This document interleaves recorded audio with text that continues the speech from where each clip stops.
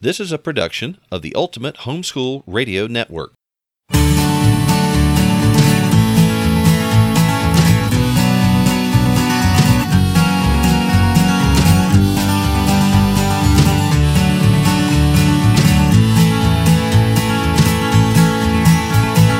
hello everybody, this is Hal. And this is Melanie. We want to welcome you to another episode of Making Biblical Family Life Practical. I tell you, Hal, about all the practical I've got left in me right now is a deep desire to goof off. We are just finishing up our conference season for this year, and it's been busy, and we've been, I think I heard you say we had 11 conferences in the past 3 months? 3-4 months. Something like It's been that. crazy. And our most recent one, we were in Pasadena, California, had a great weekend out there in wonderful. Southern California, but that's a long trip back, and I'm tired. I think we're entitled. I am ready to lay in the hammock and read novels. So we are looking forward to our annual relax and working vacation combination. Relax and write. How about Relax that? and write. That works good.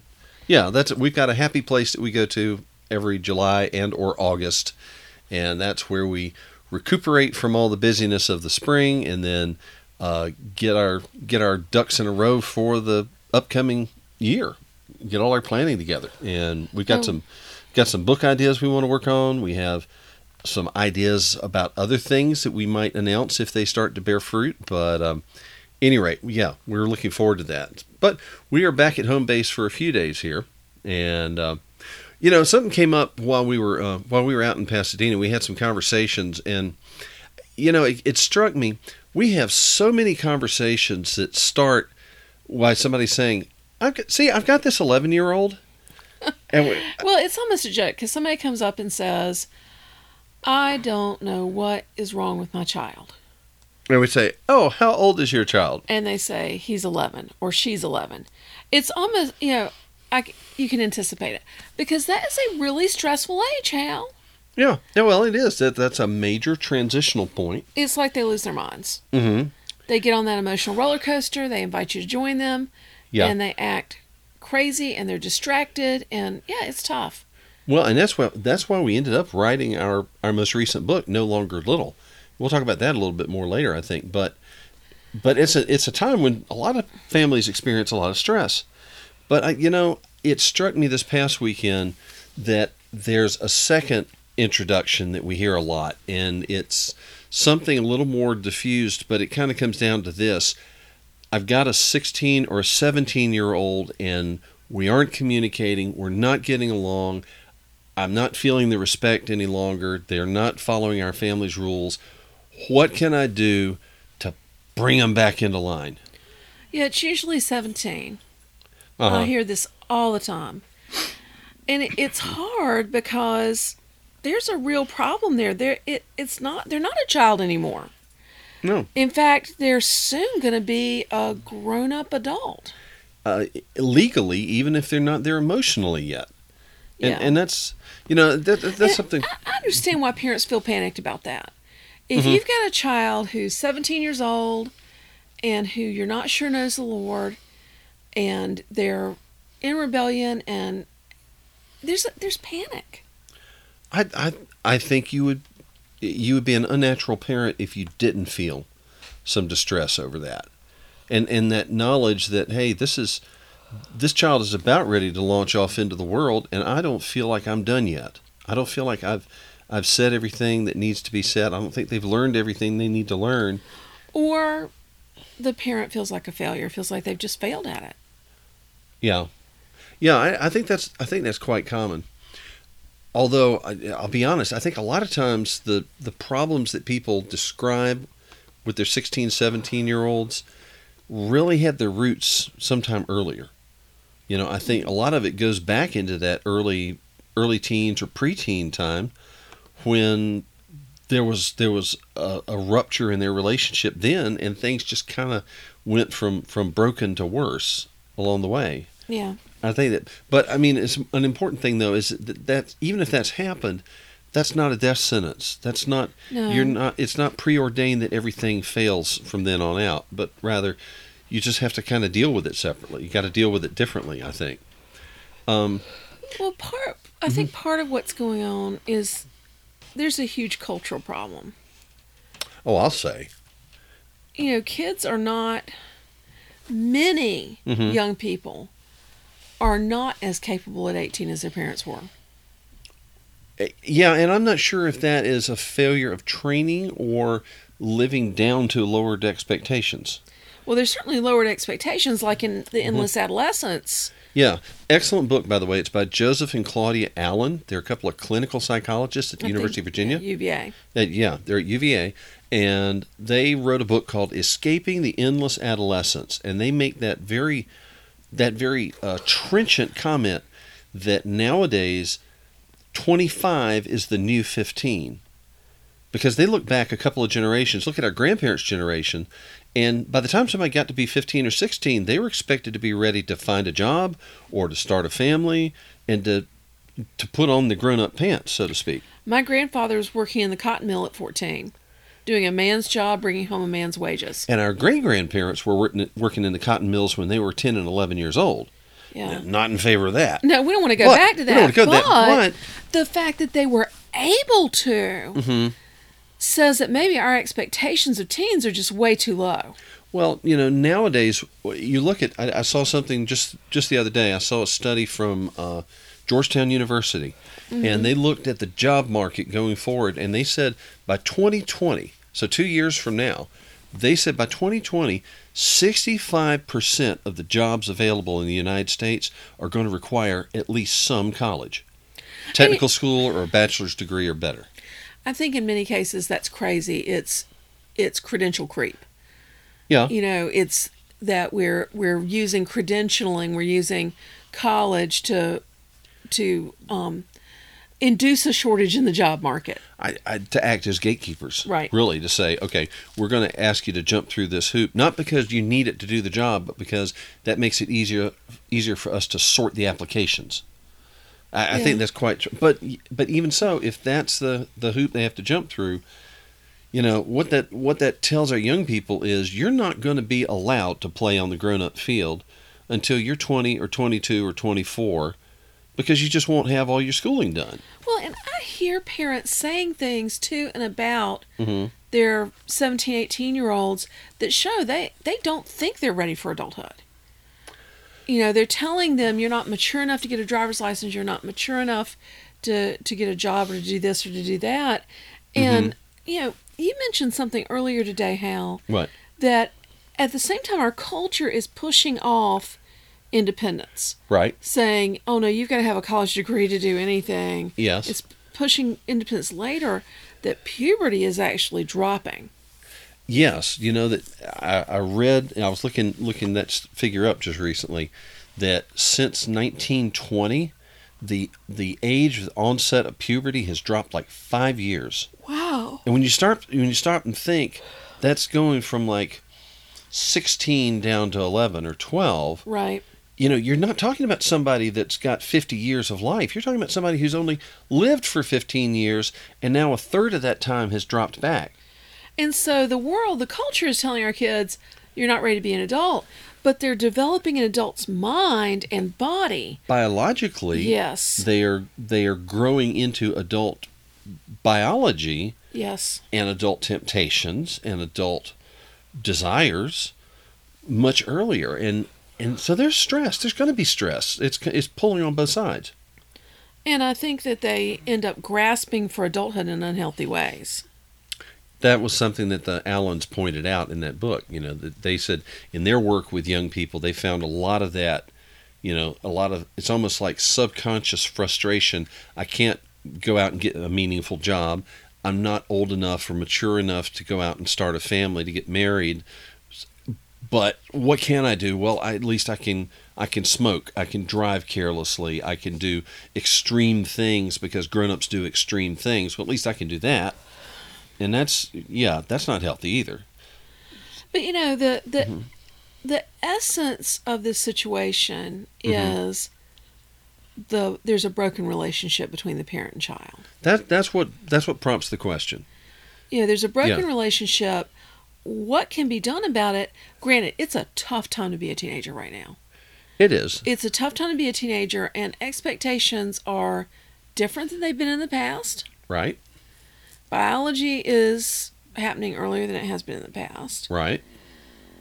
And there's also this culture of micromanaging young adults. Helicopter parenting is rampant in our culture. Like, you remember when they invited us to go to meet our fourth son when he went to college. Right. They invited us to come to a meeting with the advisor and the parents. Yeah. And you and I were like, Why? We're not the student. Why are we here? Yeah. But then the questions the other parents asked. Other parents were asking, basically, well, how can I intervene in my student's life? How can I step in between my student and the professors? They wanted to know, would the advisor email them if they needed to do something, and could they email and ask questions? The advisor's like, no. But I was just shocked they even asked that, because I felt like our son was a grown-up. I felt like he was an adult. He was able to handle that. He was certainly ready to step into that role. And if he needed advice, I knew he'd call us. That may be why they had that meeting at the college, simply so the advisor could look at those parents and say, just stop it. Just stop it right now. Don't even start down that path. But yet, there's a lot of that in the culture. And I think that that's something we got to take into account with our young adults, is to say they are feeling more like they're grown-ups. The culture is telling them, no, no, no, no, no. We are in the middle with that. And the culture that we create in our home is going to do a lot to either mitigate the stress or turn the temperature way up on it. Bingo. And, Mm-hmm. I think part of it is exacerbated because I think really the root of a lot of this relationship struggle is actually back in the preteens. When they first hit puberty. When they first feel that burgeoning, I'm a grown-up, and their emotions are crazy. They're irrational. They're not thinking clearly. Yeah. And they're so annoying that the parents tend to freak out and double down. Well, I think that a lot of us, because we were this way, a lot of us don't know what we're looking at. They don't know what we're seeing, because the changes start before the externals appear. Before he gets his first whisker, before she develops a figure, there's a lot of stuff that's already been happening for a year to 18 months. And at that point, when this stuff starts, we just think, what is wrong with this kid? Why are you acting like a maniac? What do we need to do to get this kid back in line? We don't realize they're not the little kid that they were. No, and it's easy to go to anger because they're frustrating. I mean, we've had a lot of meltdowns around here recently. And sometimes I think I'm going to lose my mind. I think I'm going to pull my hair out, or maybe theirs. Well, I think you made the observation, and I've seen it borne out, that the child that is the most like you is the one who is going to jerk your chain most effectively. Thank you for that reminder. Yes. Well, I mean, we take turns with that, don't we? Yes, we've had to go back and forth and say, okay, here, you need to deal with this, dear, because I cannot right now. Yeah, I sent someone to you today. Yes. That's okay. Well, go tell your daddy you need a hug. It was my turn this time. That's all. But okay, so that's when you're dealing with your preteens. That's when you're dealing with your younger teenagers who are going through this turmoil, which is it's like a rocky stream for them for a little bit. So let me say this: so if you've got a preteen, whether you have older kids or not, if you've got a preteen and you're feeling that strained relationship, get some help now. Right. Go out to the website and grab our new book, No Longer Little. Yes. Advanced copies are available. Get some ideas and get some help, and don't let the relationship get broken, because there are consequences later in the teen years when it's broken, and they're not pretty. Well, here's something that I heard Dr. Jeff Myers from Summit Ministry say this a couple of years ago, and I keep coming back to it. I think it's so critically important. He said in their ministry, teaching teenagers and young adults, teaching them about Christian apologetics and personal evangelism and witnessing and all these other things, he said, we've got to teach them the truth, but they will only hear the truth in the context of a relationship. That relationship that's got to be based on trust and respect and love. So true. And see that, and that's the thing. If your 12-year-old drives you up the wall and that relationship goes on the rocks, then when they're 13, 14, there's a deficit of trust. Yes. There's a deficit of respect. Yeah. And so when you critically want to be transmitting truth to these young people and counseling them and guiding them into their young adult lives, They're not listening. they're not going to be receptive. And that's a real problem. We need to talk about this more, and we need to talk about, okay, what if you've got your 17-year-old? What do you do now? Mm-hmm. But we need to take a break and thank our sponsor now. Okay. Well, I'd like to say a word on behalf of SchoolhouseTeachers.com because they have been faithful sponsors to us for a couple of 3 years now, and it's just been fantastic working with them because it's a fantastic product. Well, I think it comes down to Gina and Paul Suarez, the founders of the Old Schoolhouse, are a homeschool family just like us. And they know what homeschoolers need. They know what homeschoolers need, and Schoolhouse Teachers provide self-paced courses on all kinds of topics, hundreds of courses. So you sign up one time, Yep. and then you've got all these hundreds of courses that that any number of your kids can take anytime. Whether it's part of the core curriculum, whether you need it for supplemental instruction, I need some more examples for this chemistry problem. I need somebody to explain this algebra process a little differently than I did. Or if it's something for extracurricular type of stuff, for the art and for the for enrichment. Enrichment, thank you. Enrichment's the word I wanted. Yeah. Exactly. And so anyway, head out to schoolhouseteachers.com, check them out, and when you join, be sure to thank them for supporting our ministry because it's a real blessing to us what all they've done.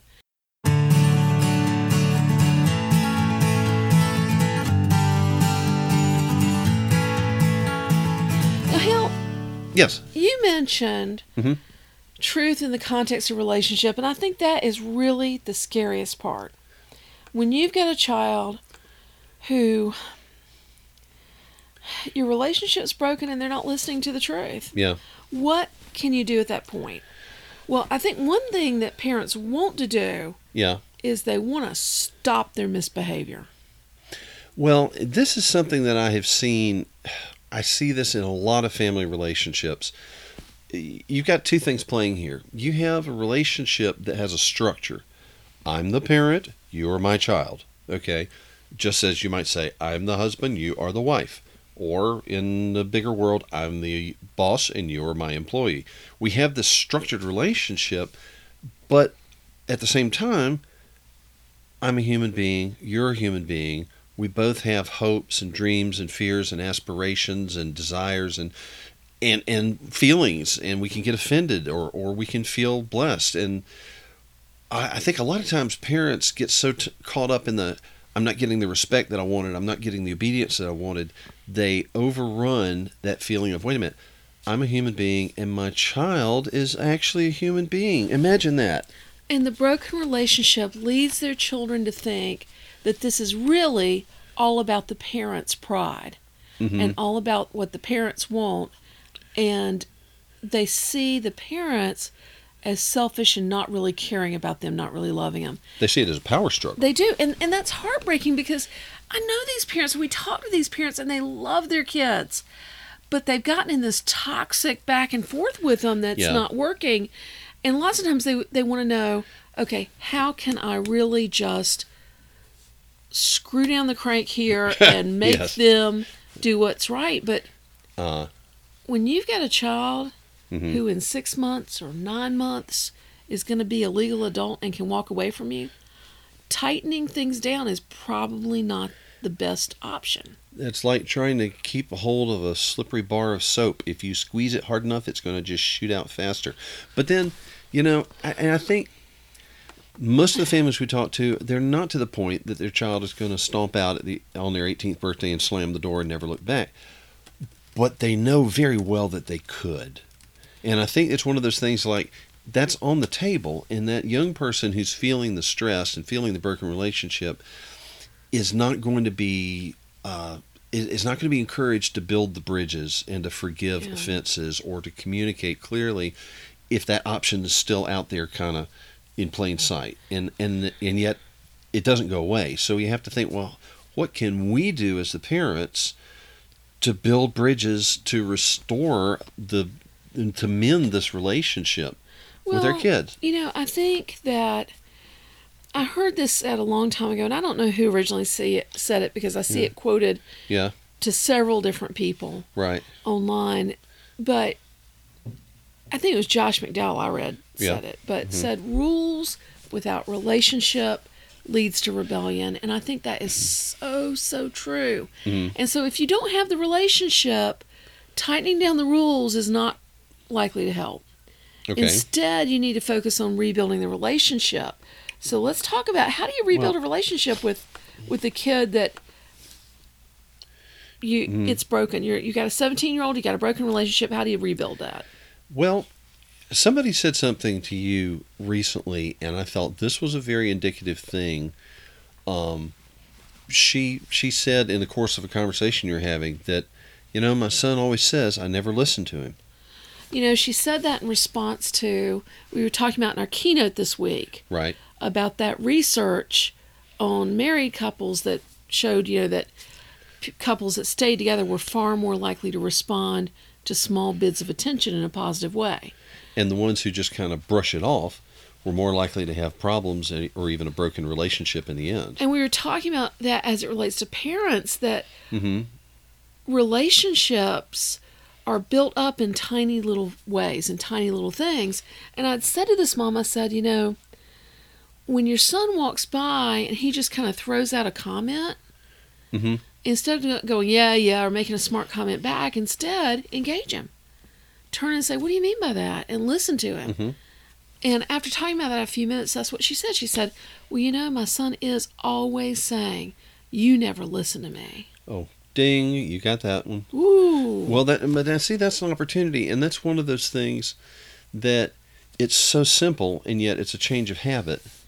But on the other hand, one of the nice things about it is something that you don't have to change the other person. You can change yourself. Yes. You can just say to yourself, okay, if they say anything to me, I'm going to look up and make eye contact and talk with them. Listen to them. I'm going to listen to them. I'm going to interact with them, even if it's just a sentence or two. And that has a lot of hope in it too, Hal, because that's something that is a small change. Yeah. You can change it now, and if you blow it in the next 15 minutes, you can try again in the hour after that. Yeah, and it's not something that you're gonna have a breakthrough tomorrow because, oh, you noticed me, hurrah! No, but rather, you've got an empty bank account. You got to build up that bank account. But at the same token, just like you say, you got to change your own habits. Obviously, this is something you get into a rut about, but changing your own habit, one interaction at a time. What is it? How often do you have a chance during the day? A dozen times a day or more to practice this? When we discussed this earlier, Hal, you brought out Psalm 116, 1 and 2. Yeah. It says, I love the Lord because he has heard my voice and my supplications. Because he has inclined his ear to me, therefore I will call upon him as long as I live. That's how the Lord builds love in us. And that's what I want from my young adults. I want them to love me. Right. I want them to call out to me. I want them to call on me saying, hey, I know you're there for me. And that's what I see in God's pattern, is that he's heard my voice. Yes. He's heard my supplications. He's inclined his ear toward me. He responds. And I think, the God of the universe pays attention to me out of the billions crawling around on this planet. Surely I can pay attention to my own child. Yeah. Another part, though, we talked to a bunch of families this weekend with relationship issues, because we talked about relationship in our keynote. Right. And one mom was talking about the difficulty of reproving her son. I think he was 19 and living at home, and she was like, I don't know how to deal with him not pulling his own weight in the house. And one of the things that I said to her was, how, if you had a friend come live with you who was doing the same thing, how would you handle it? Yeah. And she said, I'd have to be really diplomatic about this. And I think that's key, that when we treat our young adult and almost adult kids as adults. And stop thinking of them in the terms of my child. Yes. They'll always be your child. But to think of them as a person and as an adult with their own dignity and with their own possibly defensiveness and maybe get hurt and hurt the relationship. When we deal with them as we would an adult friend, I think respecting their adulthood, Right. I think they're far more likely to listen. And if we don't respect their adulthood, they're going to feel like they have to defend it. Yes. They have to carve out space and take their stand to draw a line on the sand and say, I am a man, I am a woman, you will respect my boundary. But if we treat them with respect, we treat them with diplomacy and with sensitivity, and treat them like a young adult who's part of our circle, but maybe not that we're going to command them any longer, but simply to say, hey, would you consider this? This is something we'd like to do. It's something we need to do. I really would appreciate your help on this. Yeah. Rather than to say, look, I told you to do this and I expect it to be done. And it's fine to lay down the way that you want people to behave in your house because it's your house. Well, particularly if you've got small kids in the house, you know, to say, look, if you choose, just pick something out of the blue. If you want to smoke, okay, I think it's it's your choice and you're a grown up and all that, but I'm going to have to say, I'm just really going to have to demand, don't do it in the house and don't do it in front of your siblings. Right. Okay, if you want to do that on your own, okay, that's your choice, but I've got to protect these young kids, and I don't want the house to smell like cigarette smoke. Right. Okay? And that's perfectly reasonable. The same way I would if a friend was visiting us, I'd say, I'm sorry, but we can't do this in our house. Right. And I think part of respecting their growing adulthood too is to give them increasing responsibility over their own actions and their own schoolwork. And people tell us all the time, my son doesn't want to do schoolwork. Then they need to give him a vision of what his life is going to be like in a couple of years. Yeah. And not by nagging or fussing, but just saying, okay, well, if you don't want to finish high school, let's talk about what that's going to look like. Yeah. How will you support yourself? Yeah, what are you going to do with your life? Right. It's just, we're not saying choose your career right now, but just to say, you realize one day you might want to get married. And you can't rush out and get a job the week before you propose to your girlfriend. This is something you're going to have a foundation laid. You're going to have some history to feel like you've got the security that say, hey, I can support a wife and a family now. Isn't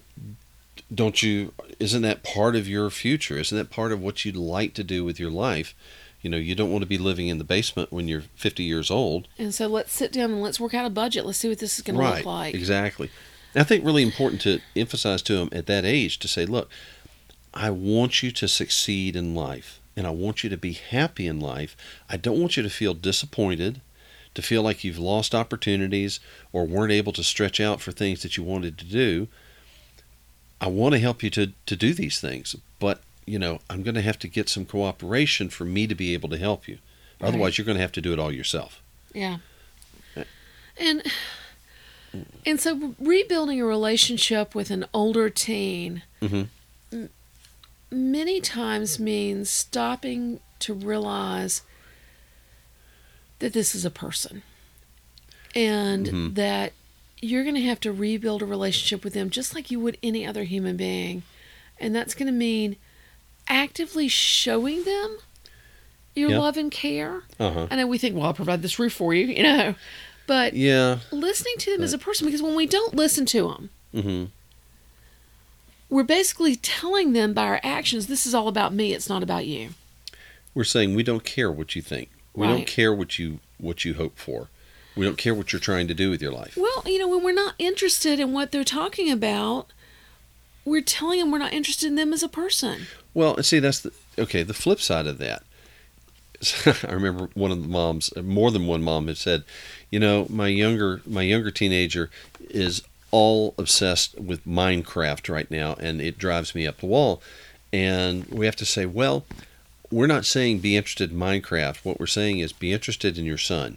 Yes. And show your interest in your son. If he wants to talk about Minecraft, let him talk about Minecraft. If he wants to talk about, cars, let him talk about cars. Whatever, show him that you are interested in him, regardless of what he wants to talk about. An illustration that might be easier to understand from the younger grades. I was talking to a mom who had little ones, and she Yes. said, I don't like playing with my kids. They're always nagging me to play, and then I get down there and they're not happy with the way I'm playing. I said, honey, they don't really want you to put together Yeah. trains. Yeah. They want a queen to bring their what they've done to Yeah. praise them for their amazing train Uh-huh. layouts, Yeah. to talk about, Yeah. to give them missions and quests to go on. Right. In the same way, I don't think your child really wants you playing Minecraft with them. Right. He just wants somebody to crow about his achievements with. Yeah. And to commiserate with his problems. Right. He just wants you to care. Okay. And I think when we genuinely care about them as people, it changes things. Yeah. Please don't think we're criticizing you. Right. This is so easy to do. We're all so busy. It's easy to do, and at the same time, it's easy to overlook. Yes. Because so often I've done it, Hal. Well, I know so often we set down the law when our oldest is 6 or 7 years old, and then the next child comes along, and the oldest is now 8 or 9 years old, but we're setting down the law for the 6 or 7-year-old younger sibling, and we do this, and by the time we get to the fourth sibling, and we're setting down the same law when they're 6 or 7 years old, we forget, hey, that oldest one is now 17. Or 18, and we've never looked around and said, oh, we probably need to change the rules for you. We probably need to change the way we think about you. And it's really easy for this to creep up on you. And I think that's what stuns a lot of folks. I think that they sort of back into a situation and don't realize it until suddenly they look around and say, hey, something is not right here. Well, we've got to go. Can I just say a couple of things? Sure, let's do. Listen. You can rebuild a relationship. We've rebuilt relationships with kids that we let it slip, didn't realize that we'd gotten far apart, and we've been able to rebuild those relationships. You can do it too. And you know what? Your adult kids can be your best friend. Best friends. This is not the end of the road here. No. Pray, ask the Lord to give you wisdom, ask the Lord to help you to see when your child's making a bid for attention, even if it's really subtle. Yeah. And respond positively. Listen to them. Mm-hmm. Listen to what they've got to say. Try to understand them. Yeah. They know where you stand. Yeah. And, it's worth saying, too, when you're dealing with living human beings, nothing is ever fixed.